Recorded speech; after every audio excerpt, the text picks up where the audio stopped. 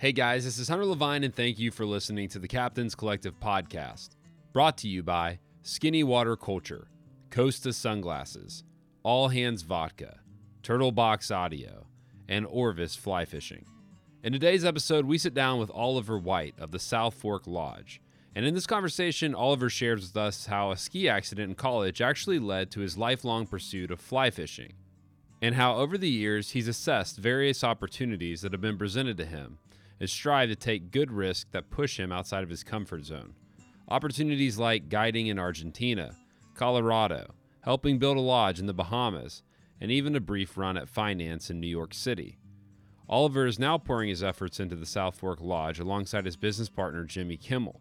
This interview is definitely one of my favorites so far. I hope that you enjoy our time together and are able to take and apply a few lessons that Oliver has picked up along the way. Thank you for listening. This is the Captain's Collective. He's out there.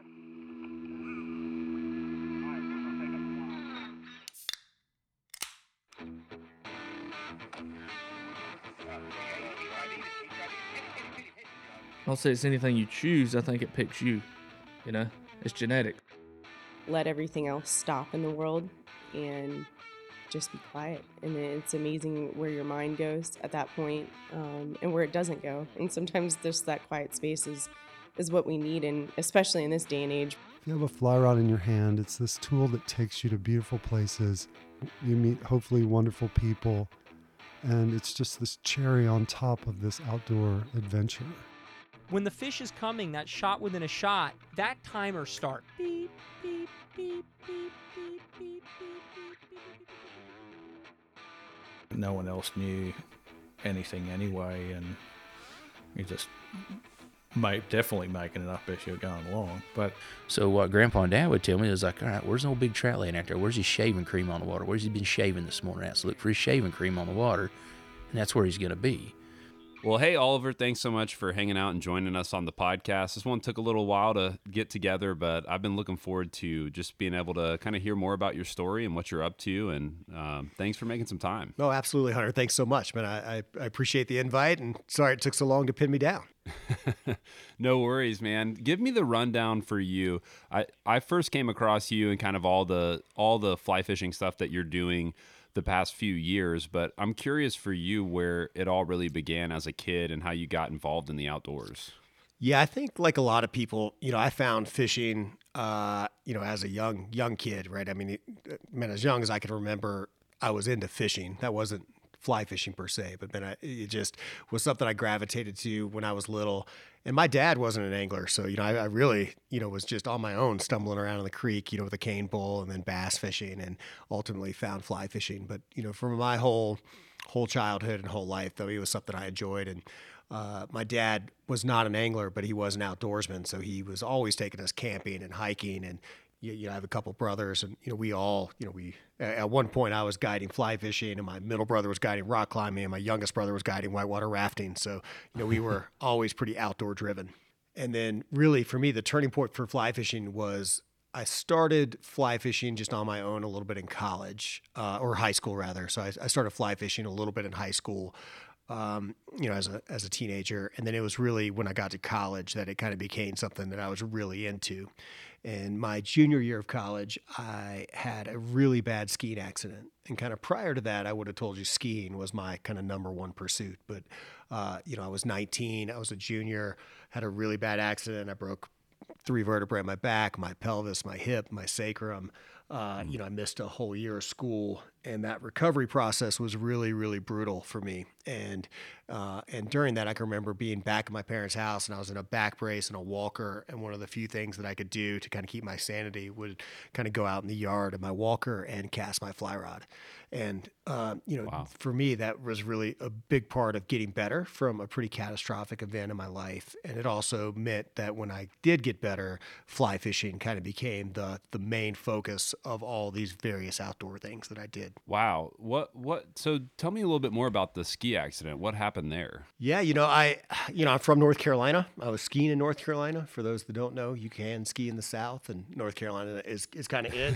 And it was I was in school. I actually took my youngest brother up for the weekend to kind of rip around a little bit, and I'd skied with him the whole day. And at the very last thing, I was like, all right, man, you stay here.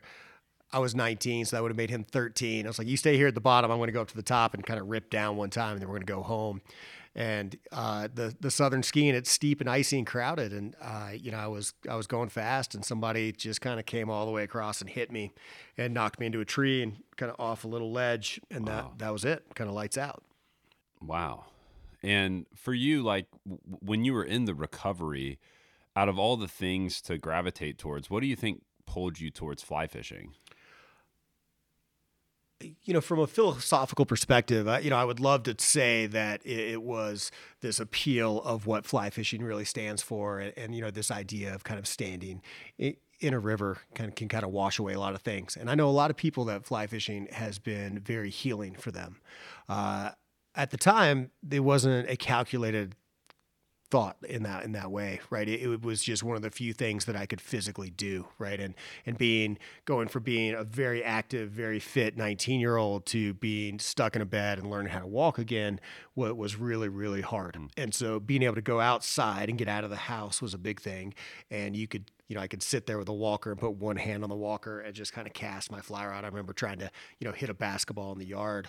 And there is something very methodical and relaxing about casting, this just back and forth and get in a rhythm. And, some language that I use from guiding that I think started there, that I think one of the appeals of fly fishing is that in general, it takes just enough thought that you can't really think about anything else, and not so much that it's taxing. And it puts you in this really kind of perfect place and kind of moment of zen. And I think it's one of the reasons that you see such kind of powerful people in the world, CEOs and people who run business and celebrities and these people who have really high demand, high intense lives who really like fly fishing. And I think that's one of the reasons why. And it's certainly kind of one of these things that for me, it puts me in a really good place, and it always has. And so from there, you have this recovery and you start to do fly fishing. Talk me into how you go from standing in a walker, casting one-handed, to where you are today, as far as how this all evolved for you as a career and passion. Transitioning out of kind of getting better, fly fishing was just a pursuit, right? I was still in school. I went to the University of North Carolina, and I actually have a philosophy degree. And my intent at the time was to be an attorney, right? My undergrad was driven towards I was going to go to law school. And I also worked my way through college, and I was way into the fishing, and I got a job at a local fly shop in Boone, North Carolina, which is my hometown. Not because I wanted to be in the industry, and certainly not because I wanted to be a fishing guide. I actually got a part-time job in the fly shop because I just wanted a deal on my stuff, right? I was so into the fishing, and I was a broke college student, and it was expensive. So I just wanted a pro deal. So I got a job at a fly shop, and I did that, man. And there were some great people there, and a lot of people who are still in the industry who have gone off to do amazing things.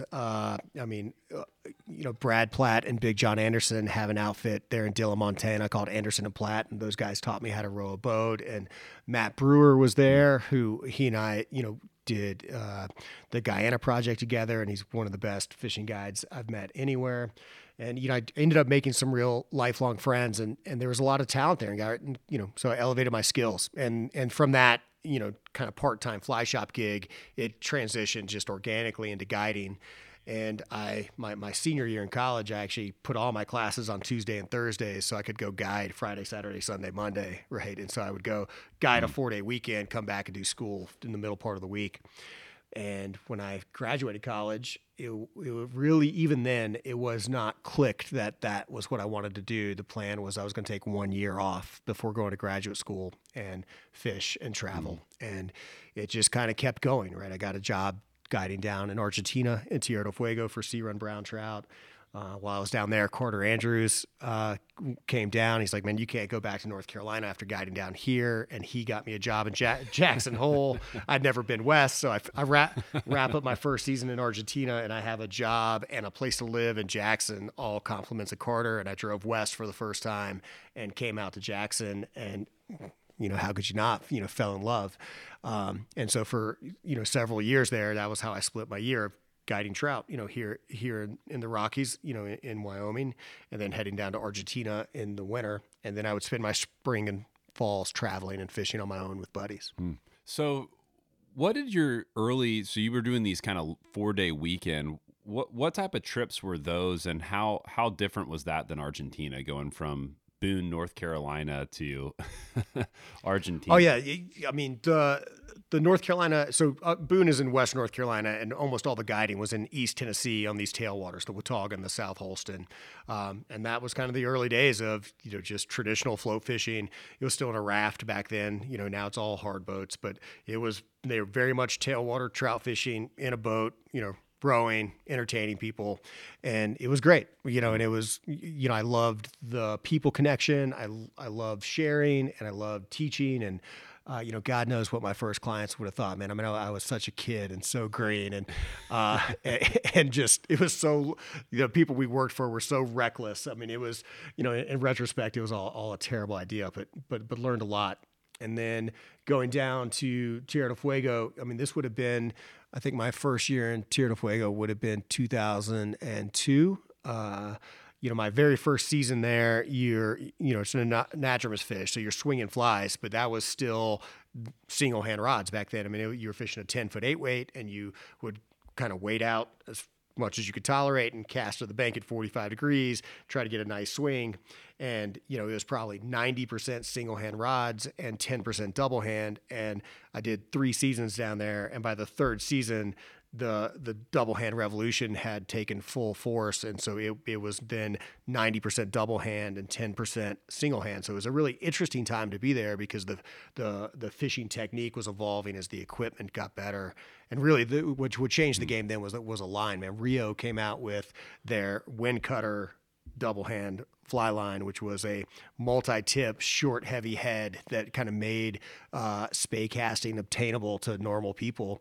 And it really, it was the best years they've ever had of fishing down there, man. We caught an incredible number of fish, a great average size of fish. And so it was kind of a brutal guide season. I would go down in November and guide literally without a day off until mid-April. So I think my last year guiding full time, where I did Argentina and Jackson, man, I think I did 275 days that year.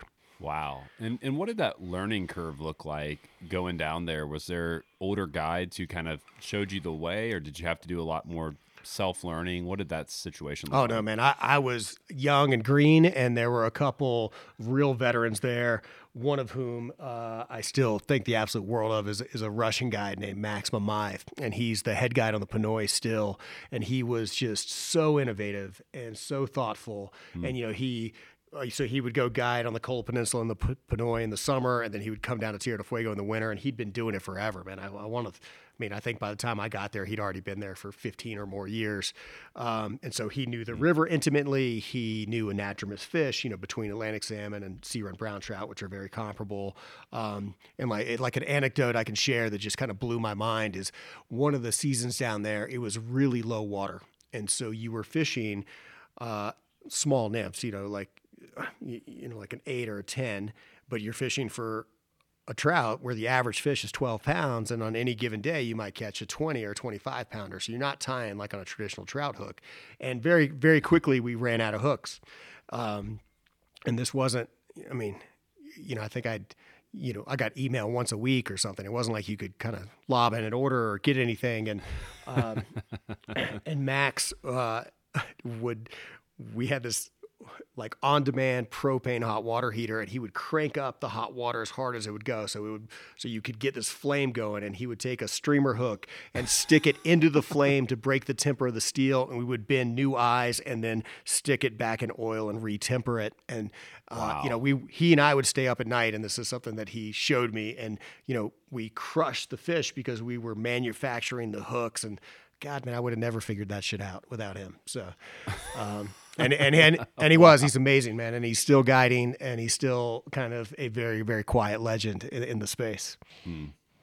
Yeah. What a great story of innovation. And I haven't been able to travel to Argentina or a fishery like that, but, I would imagine that being able to think quick on your feet in some of those places where the infrastructure is low is absolutely critical for being able to have success. Oh, no doubt. I mean, and that's really, from that, man, I think, man, I quickly got a travel bug, and I still, man, I go and search for those places in the world now. I mean, it's hard to consider Argentina a wild place anymore. I mean, you go down there and it's, the lodging programs, they're dialed, the guides are dialed, man, the equipment's perfect. I mean, it's there is none of this kind of rustic Wild West that it used to be, but that you can still go find that in parts of the world. And I love to go force yourself to go figure it out and crack the code and struggle a little bit. I mean, that's definitely my favorite. So you go from Argentina, then you go to Jackson Hole.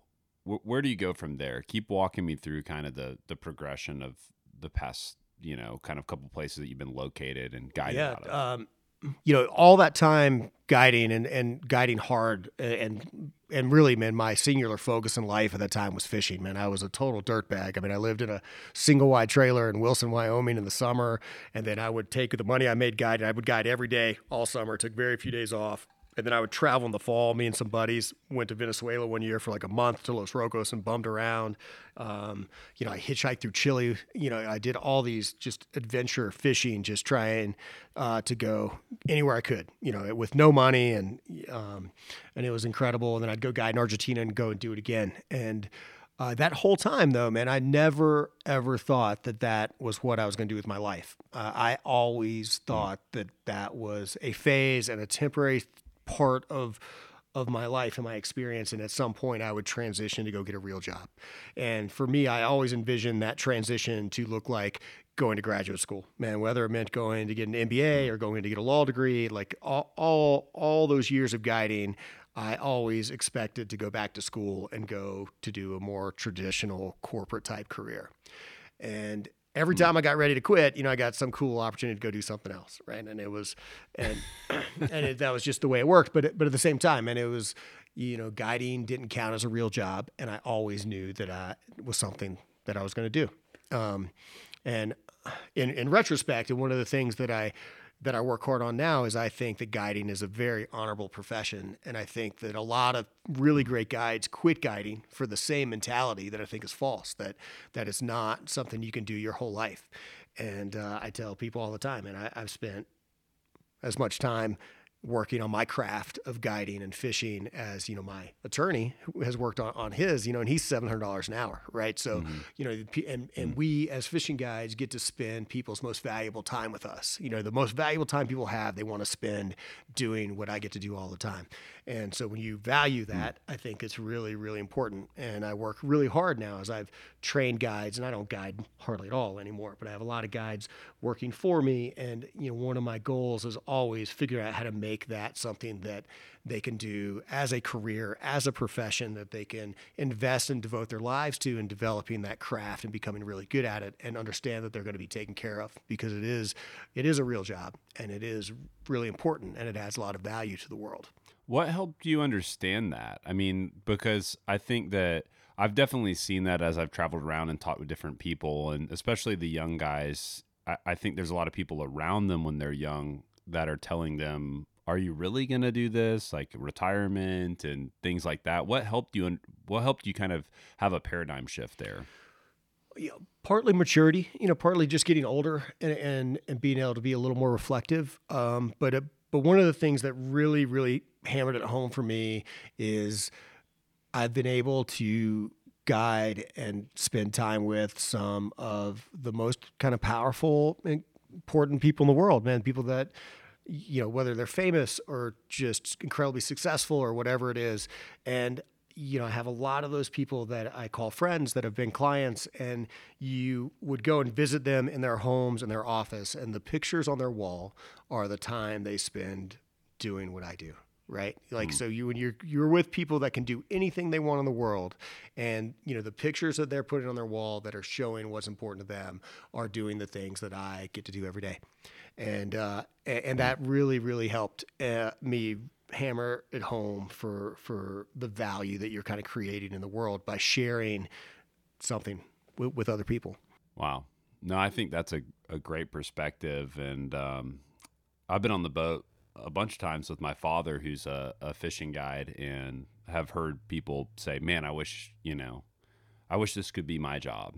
And a lot of people, I think too, especially people who have made it in their career, a lot of clients tend to be older. And so there's a sense too that they kind of feel like it's too late to shift.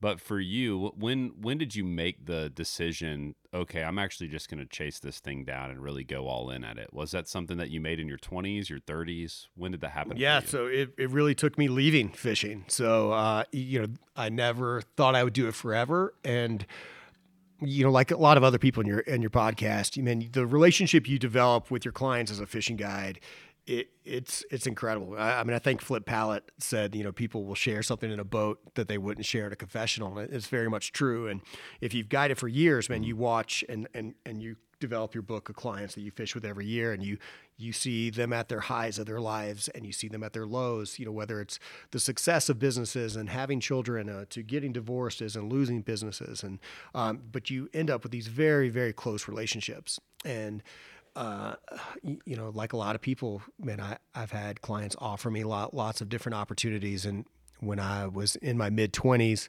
I guided Bill Ackman in Argentina, and it was kind of his first big fishing trip. And we fished together for a week, and at the end of the week, he's like, you should come work for me.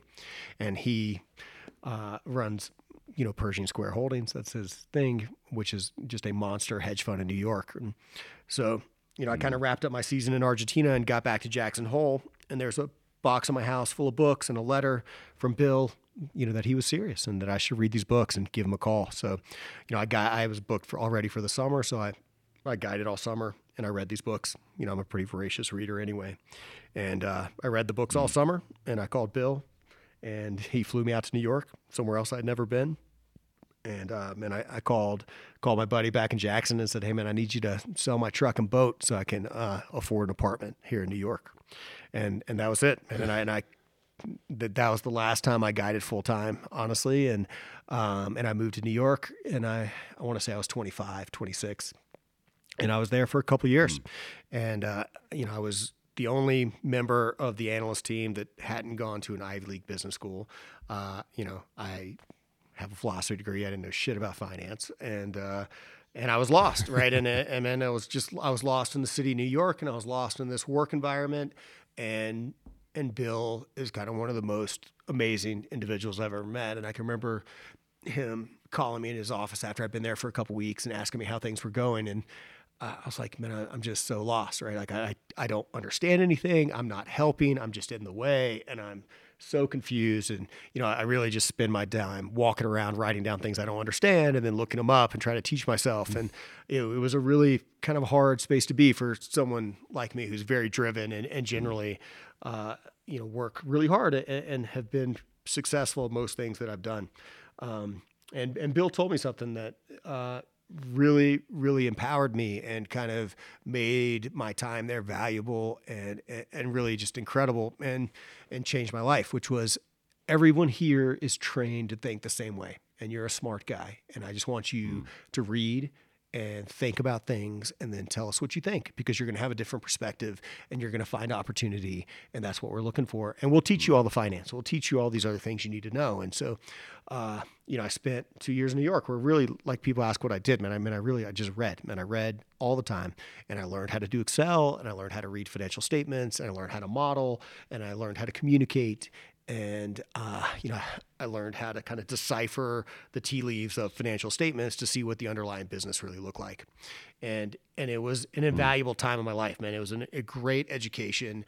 And kind of back to my personality, man, people who know me now, they're like, I can't believe you lived in New York. And, I look back, and New York was just such an incredible time for me. And, I wouldn't want to do it now, by any stretch, but man, I was so focused and kind of head down, that I was just kind of grinding away. And then, a little bit of time passed, and Bill pushed me to go to business school, go hone the skills, come back and kind of pursue this. And that process of kind of looking and applying to business school was the moment that I was able to kind of get out of the trenches of what I was doing and get a little reflective and get a little introspective and realize that wasn't what I wanted to do.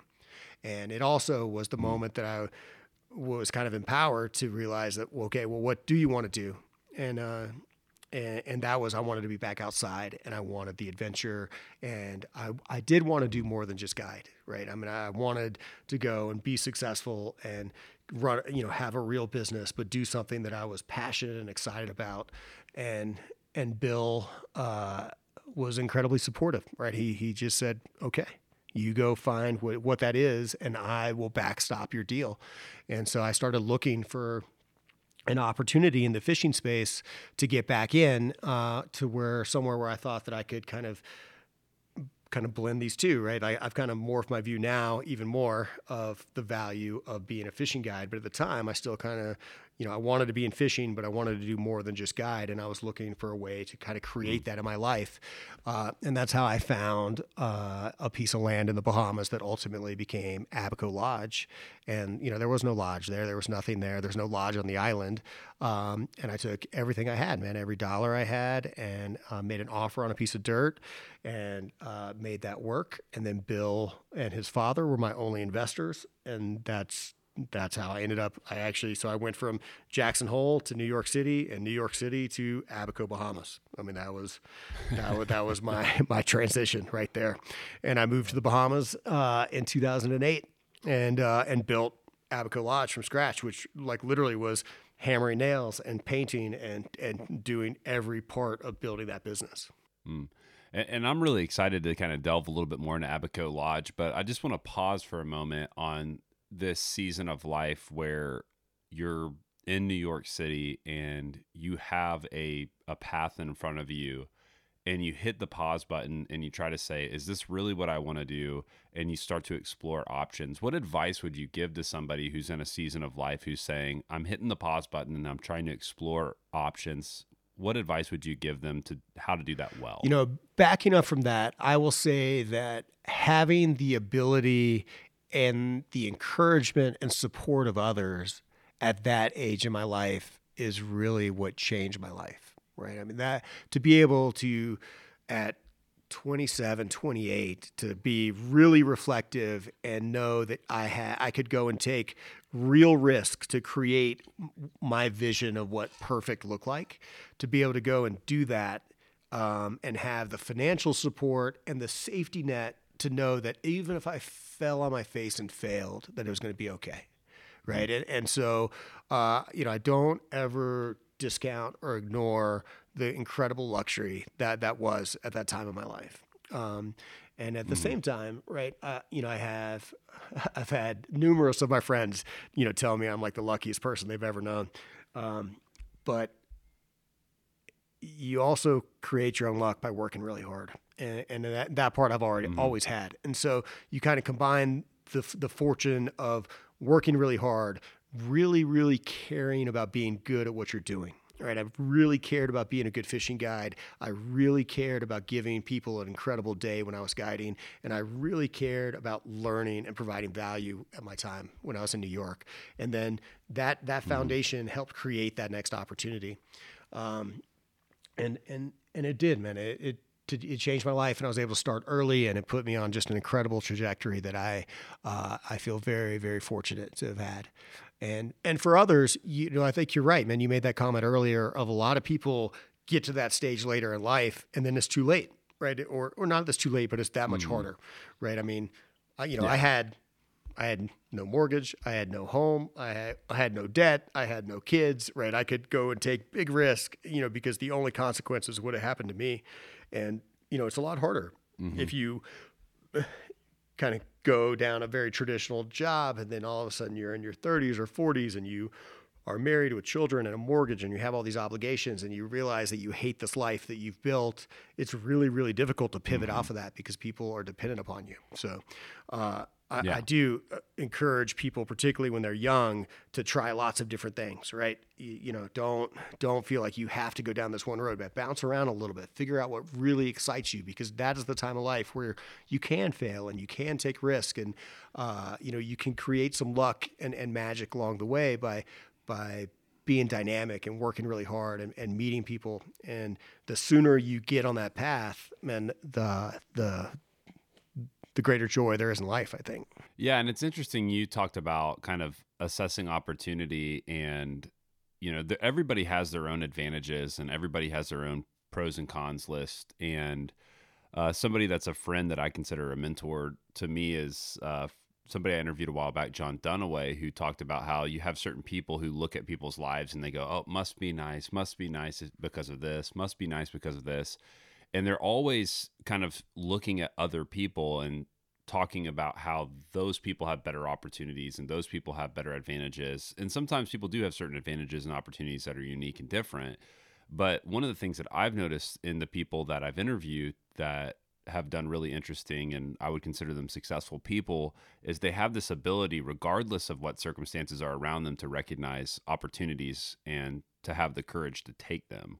For you, how did you assess the opportunities that were in front of you? And is there something that maybe, because when I look at your story and all the different places you've been, you've always had really unique and somewhat, maybe not financially risky, but definitely risk in the sense of you could go there, not do well, and fail. When you go from North Carolina to Argentina, and then Argentina to Wyoming, and then Wyoming to New York, and then New York to the Bahamas, maybe there's not a financial risk, but maybe even that deeper risk that we all have, which is, oh, am I going to go there and look like an idiot and fail? How do you kind of assess those opportunities, and what advice maybe would you give to trying to just grow in courage and take those leaps? Yeah. The language I learned working in New York that I apply now going forward, which I did when I was younger too, but I didn't realize it. But like the language in New York would be, I look for opportunities that are asymmetrical upside. And what that means is I will take risk any day where the downside, the negative consequences are capped, right? Where if the worst case scenario is that I might embarrass myself and the best case scenario is a lottery ticket, then yeah, 100%. Right. I'll take that. I'll take that any day. Right. And so, and all of those things were that, right? Like even the decision to go to New York, like I went to New York not expecting to like the job, right? Like I took the job recognizing that there was an opportunity, but my expectations were, hey, I'm going to go to New York and it's going to be 6 months. And at the very least, I'm going to validate that I don't want to live in a city, that I don't want to work in an office. I don't know what I want in life, but I don't think I want those things. And this is a way for me to know with certainty that that's the case. And the worst case scenario is that I don't go guide in Argentina for a winter and I go right back to Jackson Hole and I jump right back where I was, right? It's not that bad, right? That was very low risk. And the upside was, who knows, right? Who knows what happens when I go? Maybe I do like it.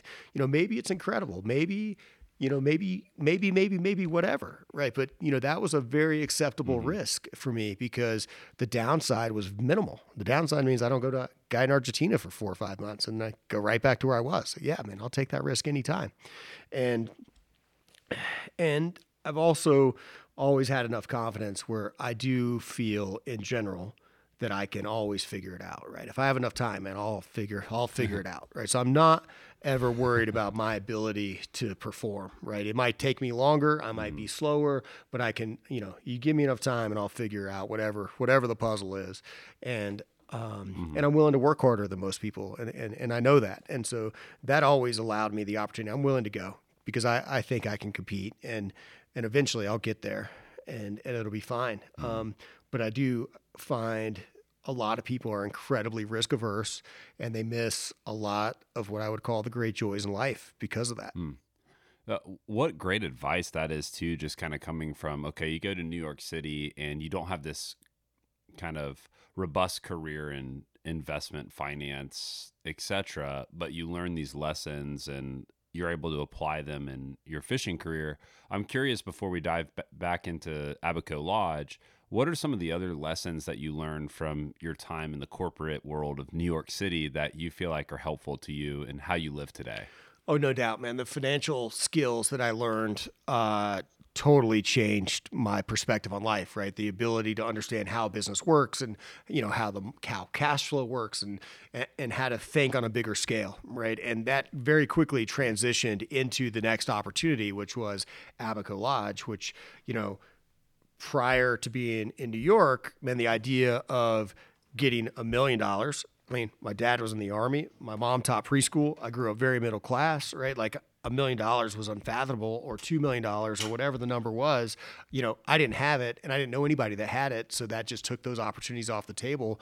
My time in New York very much not only allowed me to understand how businesses work, but to also understand how much money is in the world and how much those people are looking for opportunities to deploy that money to do things that either are just great investments, or things they're excited about, or people that they're excited about, or some combination of those, right? And from that, man, Abaco was my first project, but like in today's world, man, I don't care if it's $1 million or $100 million, man, I'm willing to look at it, because if the math makes sense and the opportunity makes sense, I have a firm belief that I could go find the money to do it. I don't have it, right? I want to be really clear, man. I don't have any of that, but like I believe that I can read it and figure it out and communicate to a group of people that will understand it and appreciate it and help finance it and create opportunity for myself at the same time. And all of that, that fundamentally is the skill that I developed and honed in New York that has allowed me to kind of continue off doing what I do now.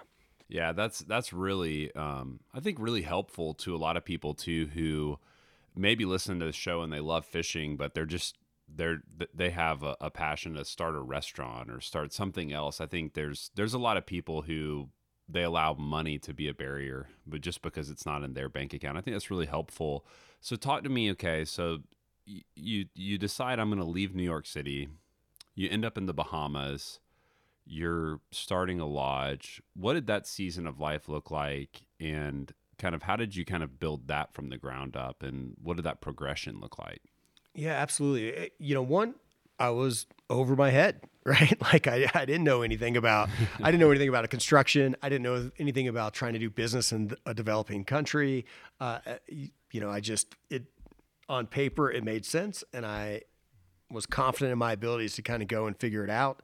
And it was an incredible and difficult time, right? I think the other thing that people from afar often miss, and this goes to John's comment, man, who I don't know, man, but from afar, but I can resonate with that a lot, is that people see all the good, man, especially social media, right? They see all these incredible things and experiences, and it's easy to say, oh, I wish I had that, or that person's so lucky, man. But man, there's a lot of grind and a lot of hard work, and there's a lot of suck that goes behind all that stuff too, right? And when I was in New York, man, there were moments, man, where I just kind of broke down and cried in my office, because I was like, man, this is fucking hard, and I'm lost, and I shouldn't be here, and I don't know what to do, and I'm not, and that's happened numerous times in my life, man. It happened in building Abaco, man, which was really, really hard for lots of reasons that I didn't expect. I mean, when I went and pitched Bill on doing this project, my expectation was building the business would be the easy part, getting the customers was going to be the hard part. And man, it could not have been a complete 180 from that, man. Finding people to come fish there was the easiest thing we ever did, man. Running a business in the Bahamas was one of the hardest things I've ever done. And that wasn't the experience I expected, right? But you kind of play the cards you're dealt, and you just have to learn and adapt. And there was a lot of good that came from that, man. And I look back with really fond memories, and it was incredible. And there was a lot of it, man, that I wouldn't wish on anybody, that I would never want to do again.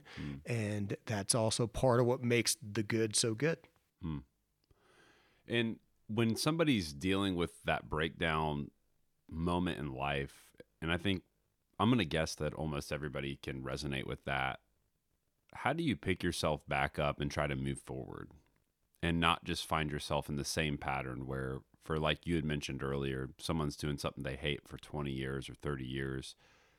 How do you try to pick yourself up from that moment?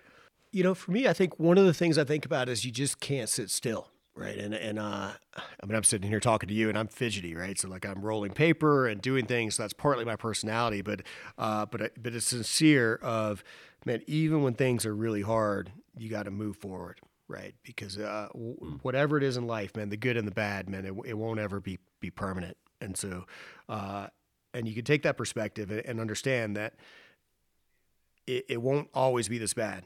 right? And what are the little things that I can do right now to help make it better, right? I think oftentimes people get lost because the problem seems too big to solve, but the goal with all of it, and when I'm interviewing managers to run lodges for me, it's like, hey, there will be an endless list, a never-ending list of things that need to get done. No matter how good you are, no matter how hard you work, no matter what's going on, the list of things that need to be done will always be there. And the value you add and the goal and your success is really on your ability to look at that list and figure out what the single most important thing is and put it to the top.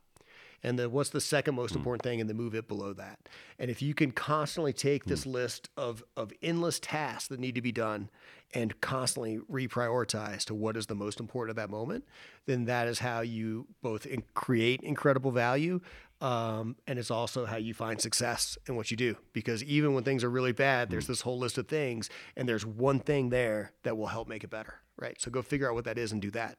And then when you get to that next step, you got to figure out the next one. And that's the reshuffle. You can't get lost in the noise. You got to be able to make a decision, process the information, and find the one thing that's going to help move the needle. Yeah, I think that's really helpful. I remember I read a book once, and it talked about when you're making a to-do list, for lack of a better phrase, you can take a sheet of paper, you can drive it or draw it into 4 quadrants: urgent and important, important, not urgent, not important, not urgent, and important, not urgent, or however those 4 quadrants end up being, and then forcing yourself to put everything that you need to do into the right category. Something might be really important, but it's not urgent. Something might be really urgent, it's not important. Something might be both. Okay, well, now I got to focus on that. And I know in my life, when I look back at moments where I was just really stressed and overwhelmed, I know for me, I wasn't really thinking in those quadrants. I was just thinking, I got so many things that I need to do, and I feel so behind on so many things that I can't even put it all down on the list. And even to this day, when I get stressed out, I'll actually take a sheet of paper and I will draw those 4 quadrants out, and I'll force myself to do a brain dump and put everything down on there. And all of a sudden, what it helps me with is most things that I'm really stressing on are not important and urgent at the same time. And it does allow me to kind of have, okay, there's plenty of things that I can do. There's never been a moment in the past 10 years where I couldn't fill up a sheet of paper with stuff. But so often that urgent and important thing section is much shorter than it feels in that moment. It's helpful. It's therapeutic for me to actually do that. And I think that's, for most people, they could just write a list of 100 things that they wish they were doing or need to do. But at the same time, they couldn't tell you what's the most important, most significant thing they need to do. And I think that's super helpful life advice. No, I mean, it's a great exercise, right? And it forces you to be really honest with yourself. And you said something earlier too that I also really think resonates with me as well, is when things don't go how I want them to go, right? It's really easy to look at the external forces of why, but fundamentally for me, I always look at myself of, okay, what could I have done different? How could I have reacted different? How could I have done things differently to get to where I wanted to go? And I take all these moments in life to be very self-critical, and it means I'm often really hard on myself. And but it also pushes me towards directional improvement, which I think is another thing that I really strive for. Is it's not that I'm looking for perfection, but I want to be better tomorrow than I was today, and I want to be better a week from now than I was, last week. And as long as I'm working in that way, then I can find a lot of solace and comfort in that too. Yeah, that's helpful, and so often in life it feels like it's it's kind of like hiking up a mountain. In order to go up, every once in a while, you're just going to have little moments where you track down for a second. You climb up a rock and you track down a little bit and you climb back up. And sometimes you got to be gracious to yourself and zoom out a little bit and say, wow, okay, 6 months ago, yes, I'm having a tough day today, but 6 months ago, look how far I've come, or 6 years ago, look how far I've come. And I think just trying to force ourselves into that perspective is really helpful. So for you, you go from Abaco. How do you get from Abaco to where you are today, kind of running lodges, and what did that progression look like for you? Because we could do a whole podcast just on your time with everything going on in the Bahamas. But what did that kind of look like moving forward from there? Yeah, man, I have a whole book of Bahamas experiences. I mean, it was a wild time of my life, and it was great. And from that came a lot of other opportunities. I mean, that's how I started kind of working more directly and intimately with brands and getting sponsorships, and being able to do some filming and some photo shoots, and kind of created a little bit of opportunity to grow and run with. But I was so committed to kind of the building of Abaco Lodge, man, that I was very, very singular focused, and I very much burnt myself out, right? And I was really bitter there for a long time, of just how hard it was and how hard I worked, and kind of constantly getting kicked in the teeth as you kept pushing forward there. And I was also, it was very, very hard for me to let go. I mean, it was very close to me, and something I still struggle with is the delegation of tasks, right? Like I want to do too much, and I'm not very good about getting and asking for help and things like that. And I keep working on that as well. But Abaco very much got to a point where, man, I had to kind of put at arm's length, and I hired my first set of managers, and they were incredible people, and they worked really hard. And ultimately, I think the reason it didn't work out for them long term was my failure to kind of hand over the reins and let them have full control over that. And kind of went through a couple various managers and had some good people, and it took a little while for me to put some distance between myself to really appreciate all the good that had been created, and how special the place was, and how magical it was, and all of that. And but during that time, that's where I really started traveling hard and hosting trips, and kind of I was still and still am. I don't know what it is that forces me, or man, I have this incredible, insatiable desire to just explore and do things, and it really, in a lot of ways, makes no sense, but man, I have this great drive to go do that, and I spent a bunch of those years kind of managing what became Abaco, and then a second property in South Andros called Bears Lodge. So I was kind of managing them relatively remotely, popping in monthly and checking in, and kind of mentoring a team under me in both places, and traveling and fishing really hard. And it was, I did that for 10 years, and it was really, really great. And then from that, again, meet other people, create new opportunities. And so I'm currently back in Jackson Hole, right? Kind of gone full circle. I'm living back in Wyoming, and my new project is the South Fork Lodge, which is an hour west of Jackson. And we bought this a couple years ago during COVID, and it's a kind of full circle deal, man. Back to trout, back to a part of the world where I kind of started. My partner in this one is Jimmy Kimmel, someone who I met in the Bahamas, fishing, doing a little TV show, and got to be good buddies. And then we started traveling and fishing together quite a bit after that. And, it's a great culmination of talent, man. This is a big, big place, man. We have, 35 rooms. I mean, we take a lot of people fishing. I have a lot of employees. It's very hospitality experience focused, and it's a lot of fun, man. I really, my favorite thing in all of these things is the building process, man. The building of the culture, the building of the systems, kind of teaching people under you, how to execute my vision and helping make them better, is definitely one of my favorite things. And we're very early in that, and what this place is. And, that's kind of my core focus right now. Yeah. And to me, it's an exciting thing just to watch from afar, and I'm excited to one day come and see it myself. But, I think a lot of people who want to go into the outdoor world, you kind of have two predominant approaches that get lifted up. You have one approach that is, man, I've been fishing here. I've been fishing these waters for 30 years, and same waters, haven't left. I mean, this is my backyard. And then you have another side of people who seem to move from place to place, learning new fisheries, going to new places. I'm curious for you, if you were going to make the case, not to create a false dichotomy or to try to place some sort of value on one over the other, but if you were going to encourage somebody to not just stick to what they know, but to push themselves outside of their comfort zone, something you alluded to earlier. How would you make that case?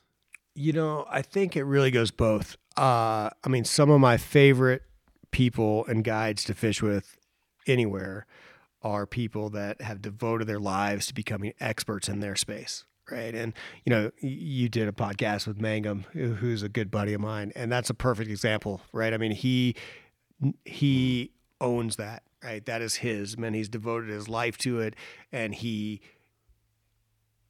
has mastered it. Right. And at the same time, he's not complacent, right? He pushes every day and every year. Like it amazes me, the drive that he has to be better when he's already the top, right? He's already clearly the top, and he's still, every year I fish with him, and every year he's pushing to get better and better and better. And that's the mentality that it takes, right, to achieve that. And he is one of the best examples of that. And somebody else I fish with, who you've also talked to, is Blaine Chocolate, and same thing, man. Blaine is so on top of his game, and he's he has his home little radius, and he has mastered that, and he continues to push, and he continues to drive. And and when you get to spend time in the boat with people like that, it's an amazing, amazing experience, right? There's a reason that people, really, really wish they had more days with those guys. At the same time, man, my experience has been very different, right? I didn't stay home, and I was a wanderer, and there was also a lot of value there. And the value is a little bit different in that I was able to do a lot of different things and apply different experiences to different places, and it helped me grow, and it helped me learn faster, right? I would argue that, when I was guiding and switching my seasons between trout in the northern hemisphere and trout in the southern hemisphere, man, I got a lot better faster because I was able to put more time on the water. Right. I mean, there is some real thought and logic to, hey, it's just putting in the time, right? If you put in 10,000 hours, then you should be an expert. And if you're guiding twice as much, you can get there faster. Right. So I do think that there's some real value there. And I also think there's some value of doing kind of off the wall experiences and every day, one of the things I've said before is, like, I feel like every day you go fishing, it's like reading a book, right? And that book goes in your library. And, the more days you fish, the deeper your library is, and the more information you have to pull from the next day when it's hard and you're trying to figure something out. And, there's something, if you are only fishing one place and all your books are about that, then yes, it becomes very technical and you become a master. And at the same time, if your books are over an incredible array of experiences, arguably it's more interesting, and arguably you get to apply something that you learned trout fishing in Lesotho to trout fishing in Wyoming, or whatever the case may be. And I enjoy that. Right. And I also probably don't have the personality to be driven in one place and focused on the nuance of kind of doing that my whole life. And so I found another way that worked for me. Yeah, it's interesting that you said that you felt like you didn't have the personality. I was curious if you thought that was something innate. You had talked about earlier, you couldn't really describe why you had such a travel bug and desire to explore. And I guess because I just turned 30 this past year, so, to a lot of the people that I've spent time interviewing and spent time fishing with, I feel relatively young.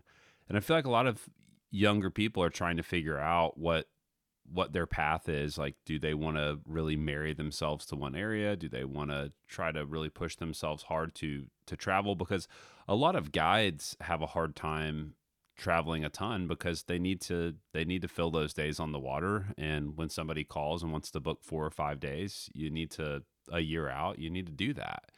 And that's a week that you can't last minute go run somewhere. And so I'm curious to you, is that something that you feel like is innate in people, or do you think that it's a little more complicated? I definitely think it's more complicated. And it's also, it's the balance of the language that was used in the Bahamas often was polling for dollars. And it's one of, there are some of the best flats guides anywhere in the Bahamas, right? I mean, I wouldn't discount that at all. I mean, there are some just incredibly talented and passionate and that truly love it and are really good, and the time in their skiff is incredible. But I would also say, man, that a lot, possibly even the majority of guides in the Bahamas are polling for dollars, right? It's the difference of, you know, in South Andros where Bears Lodge was, man, the best job on the island was to be a bonefish guide. And so that attracted a group of people that weren't necessarily passionate anglers or passionate guides, but people that were passionate about the money associated with it. And that creates a very different mentality. And one of the things that happens in the U.S., by and large, is people are attracted to the space because they have this passion. And then they have this passion, and the passion drives them for so long. And then you get far enough that you then be like, all right, now this is a career, and you have to harness it and you have to master it. And that's where it becomes challenging of, you know, of, hey, if I don't take these people today, man, I can't book this day ever again. What am I going to do?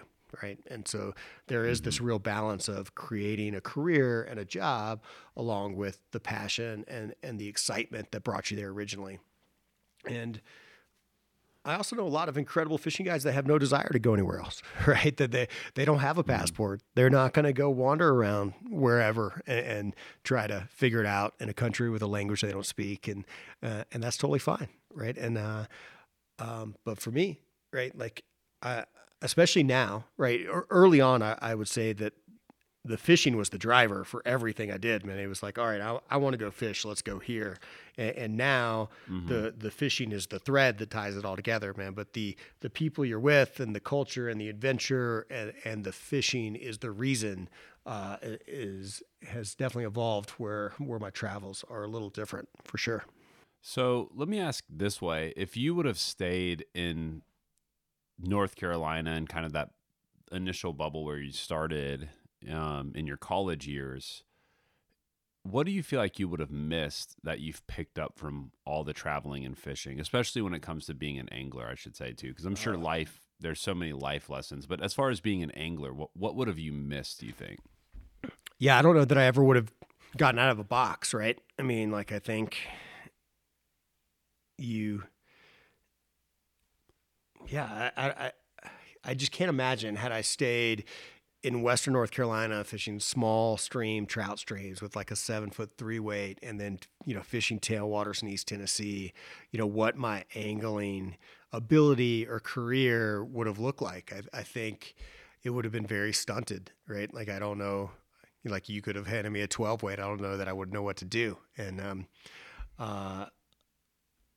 at the same time, man, like now, man, I love throwing a 12-weight and I love throwing a 2-weight, right? Like, I mean, and everything in between. And I think that moving between them makes me better at both.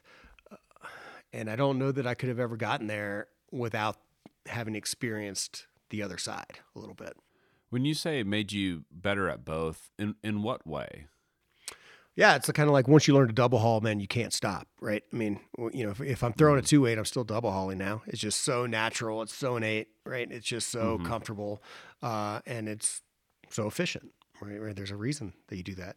And, you know, the differences of trout fishing and setting with the rod and saltwater fishing and setting with the line, you know, all those various line management kind of masterful skills of being able to use the tools to their best performance, right?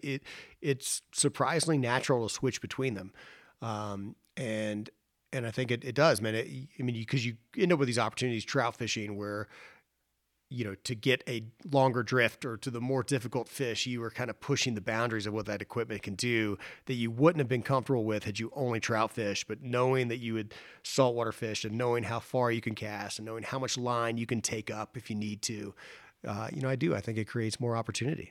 Yeah, that makes sense to me. You know, one of the things too that's kind of interesting, I guess that's maybe intimidating about the idea of going to all these new places is trying to figure out fisheries and fish behavior and patterns and everything.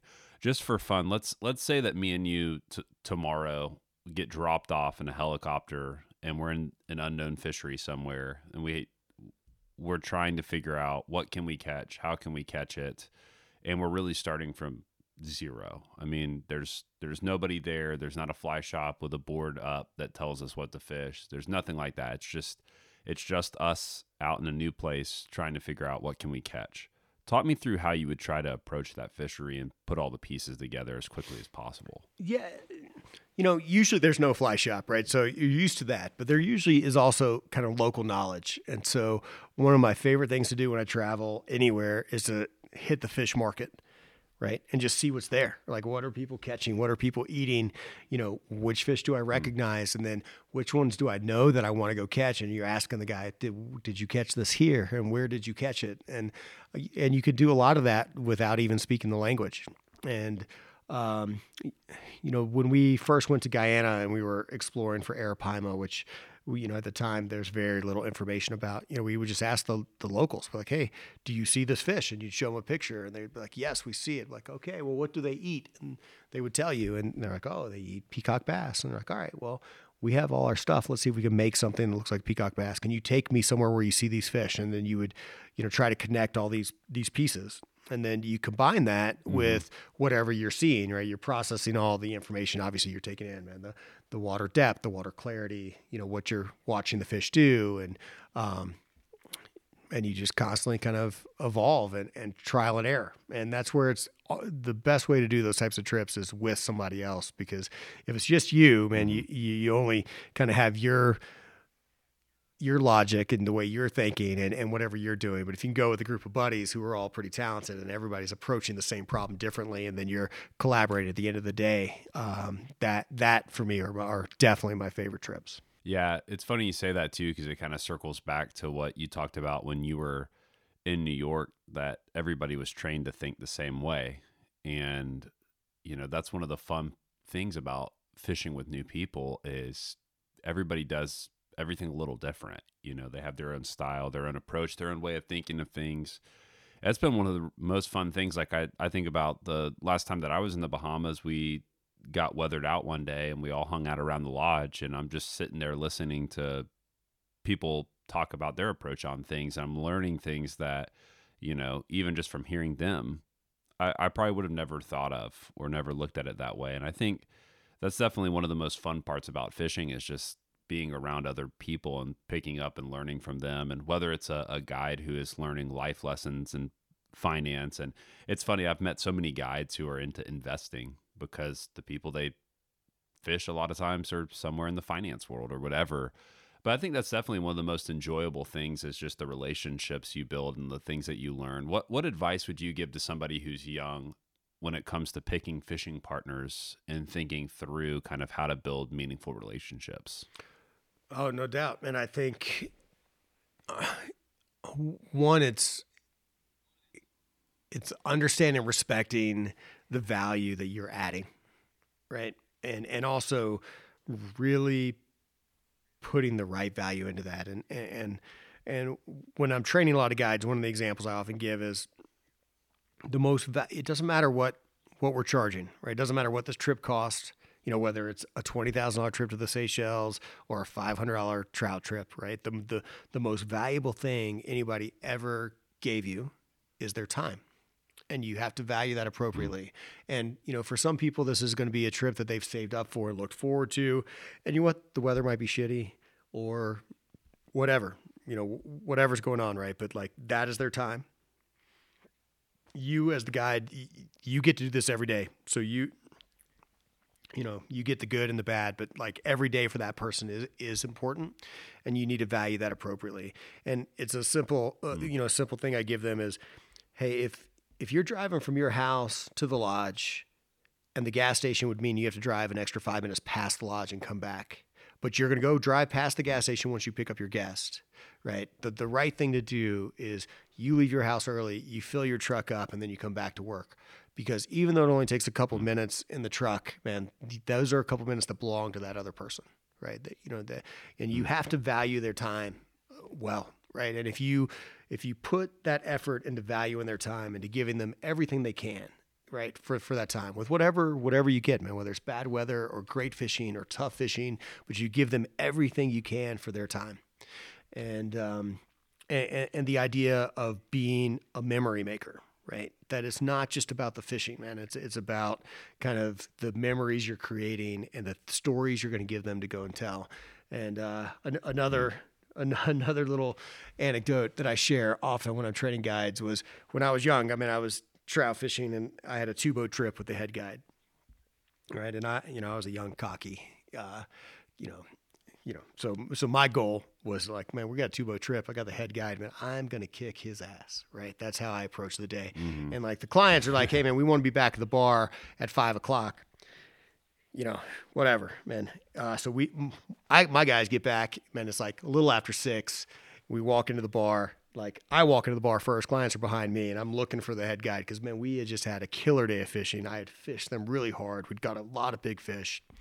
And I see the head guy at the bar, and he's laughing, and his sports are stoked, and they're having a great time, and they're joking. And I turn around and look at my guys, and their heads are hung, and they are whipped, and and I walk up to the head guide. And I'm like, hey, man, how was your day? And he was like, oh, it was awesome, man. We didn't even fish, man. We just drove around and looked at animals all day. He's like, these guys didn't want to fish. They're just on vacation. And I look back at my guys, and they had an incredible day of fishing, man. Like I had fished them so hard. They'd caught so many big fish outside of their ability. And you know what? That wasn't what they wanted, right? They were on my program, right? Their buddies are super stoked, and they're drunk, and they've had a great day. They didn't even launch the boat. And man, that was another really pivotal moment for me as a guide of realizing that it's about what the client wants, right? And it's our job to kind of give them that and to read that. And that's one of the things as I work with younger guides and people working for me that I really try to convey of like, man, you're here to give them the experience that they're looking for. That's good.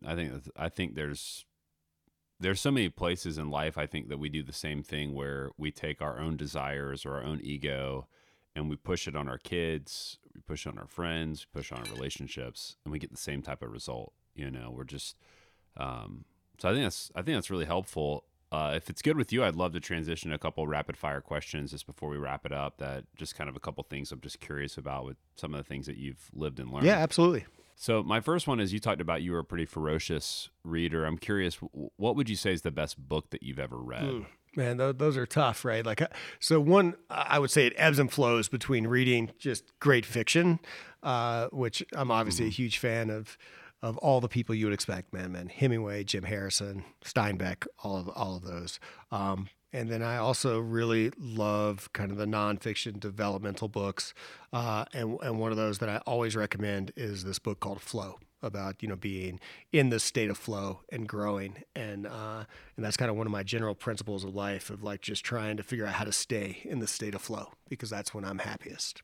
So you've traveled a lot and gone to a lot of different places. If somebody came to you and said, all right, Oliver, I want to travel, I'm going to take one destination trip, and it can't be to your lodge.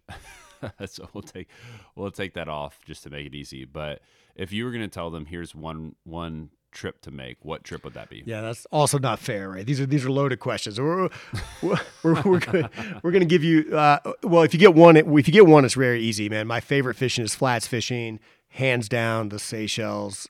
I mean, there is no second, right? I mean, like, if you ask me my top 5 fishing trips in the world, and I'm telling you that my favorite thing in the world is the saltwater flats fish, the only one in the top 5 is the Seychelles, because there's just nothing else that comes close to that.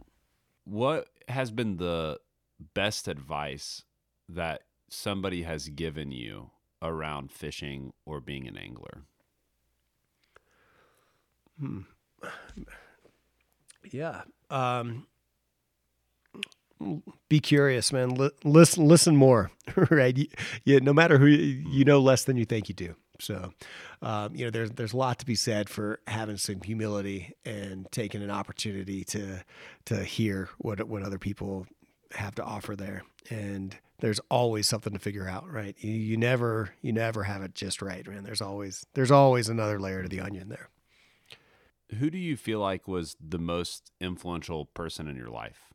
I've got a short list of mentors for sure, but my experience with Bill Ackman was more transformative in my life and the path that I'm on than any, both from a confidence building and an education, and also creating the opportunity to take the skills that I had and really grow and apply them in a meaningful way. And so without a doubt, been like that was the singular person and experience that really transformed my life What's the biggest mistake that you see young guys or girls making in the industry, fishing industry? You know, you hate to sound and feel like the old guy in all of this, but I think people want it too quickly, right? Like, I think that's one of the downsides of social media is the instant gratification, and there's not enough people putting in kind of the time and effort that it takes to kind of build both the knowledge and the respect and things that are required to really grow and benefit from.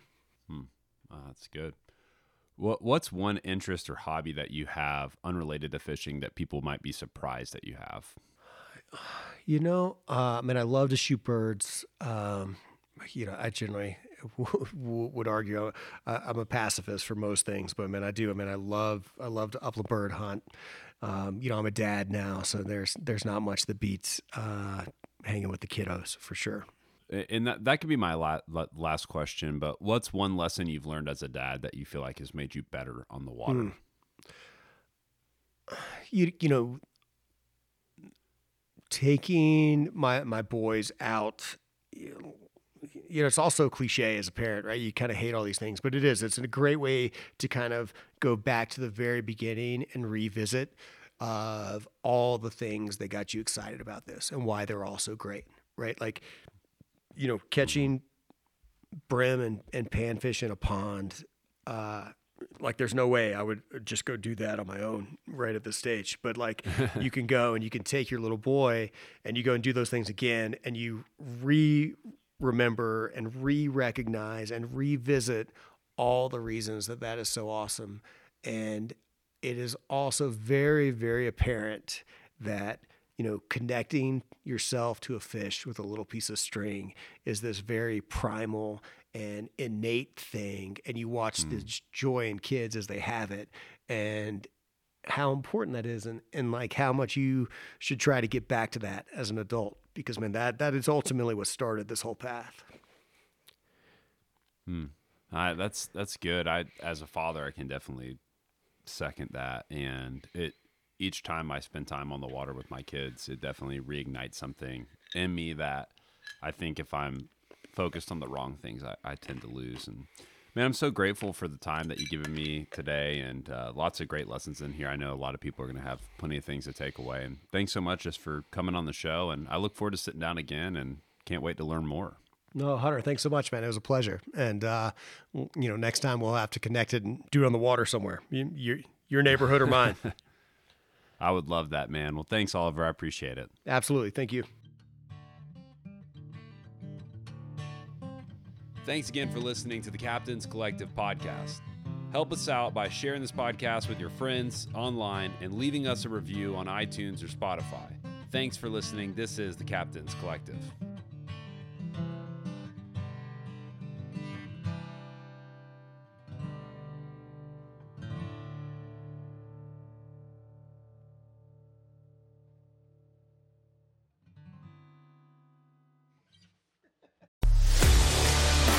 A life that has the stories to back it.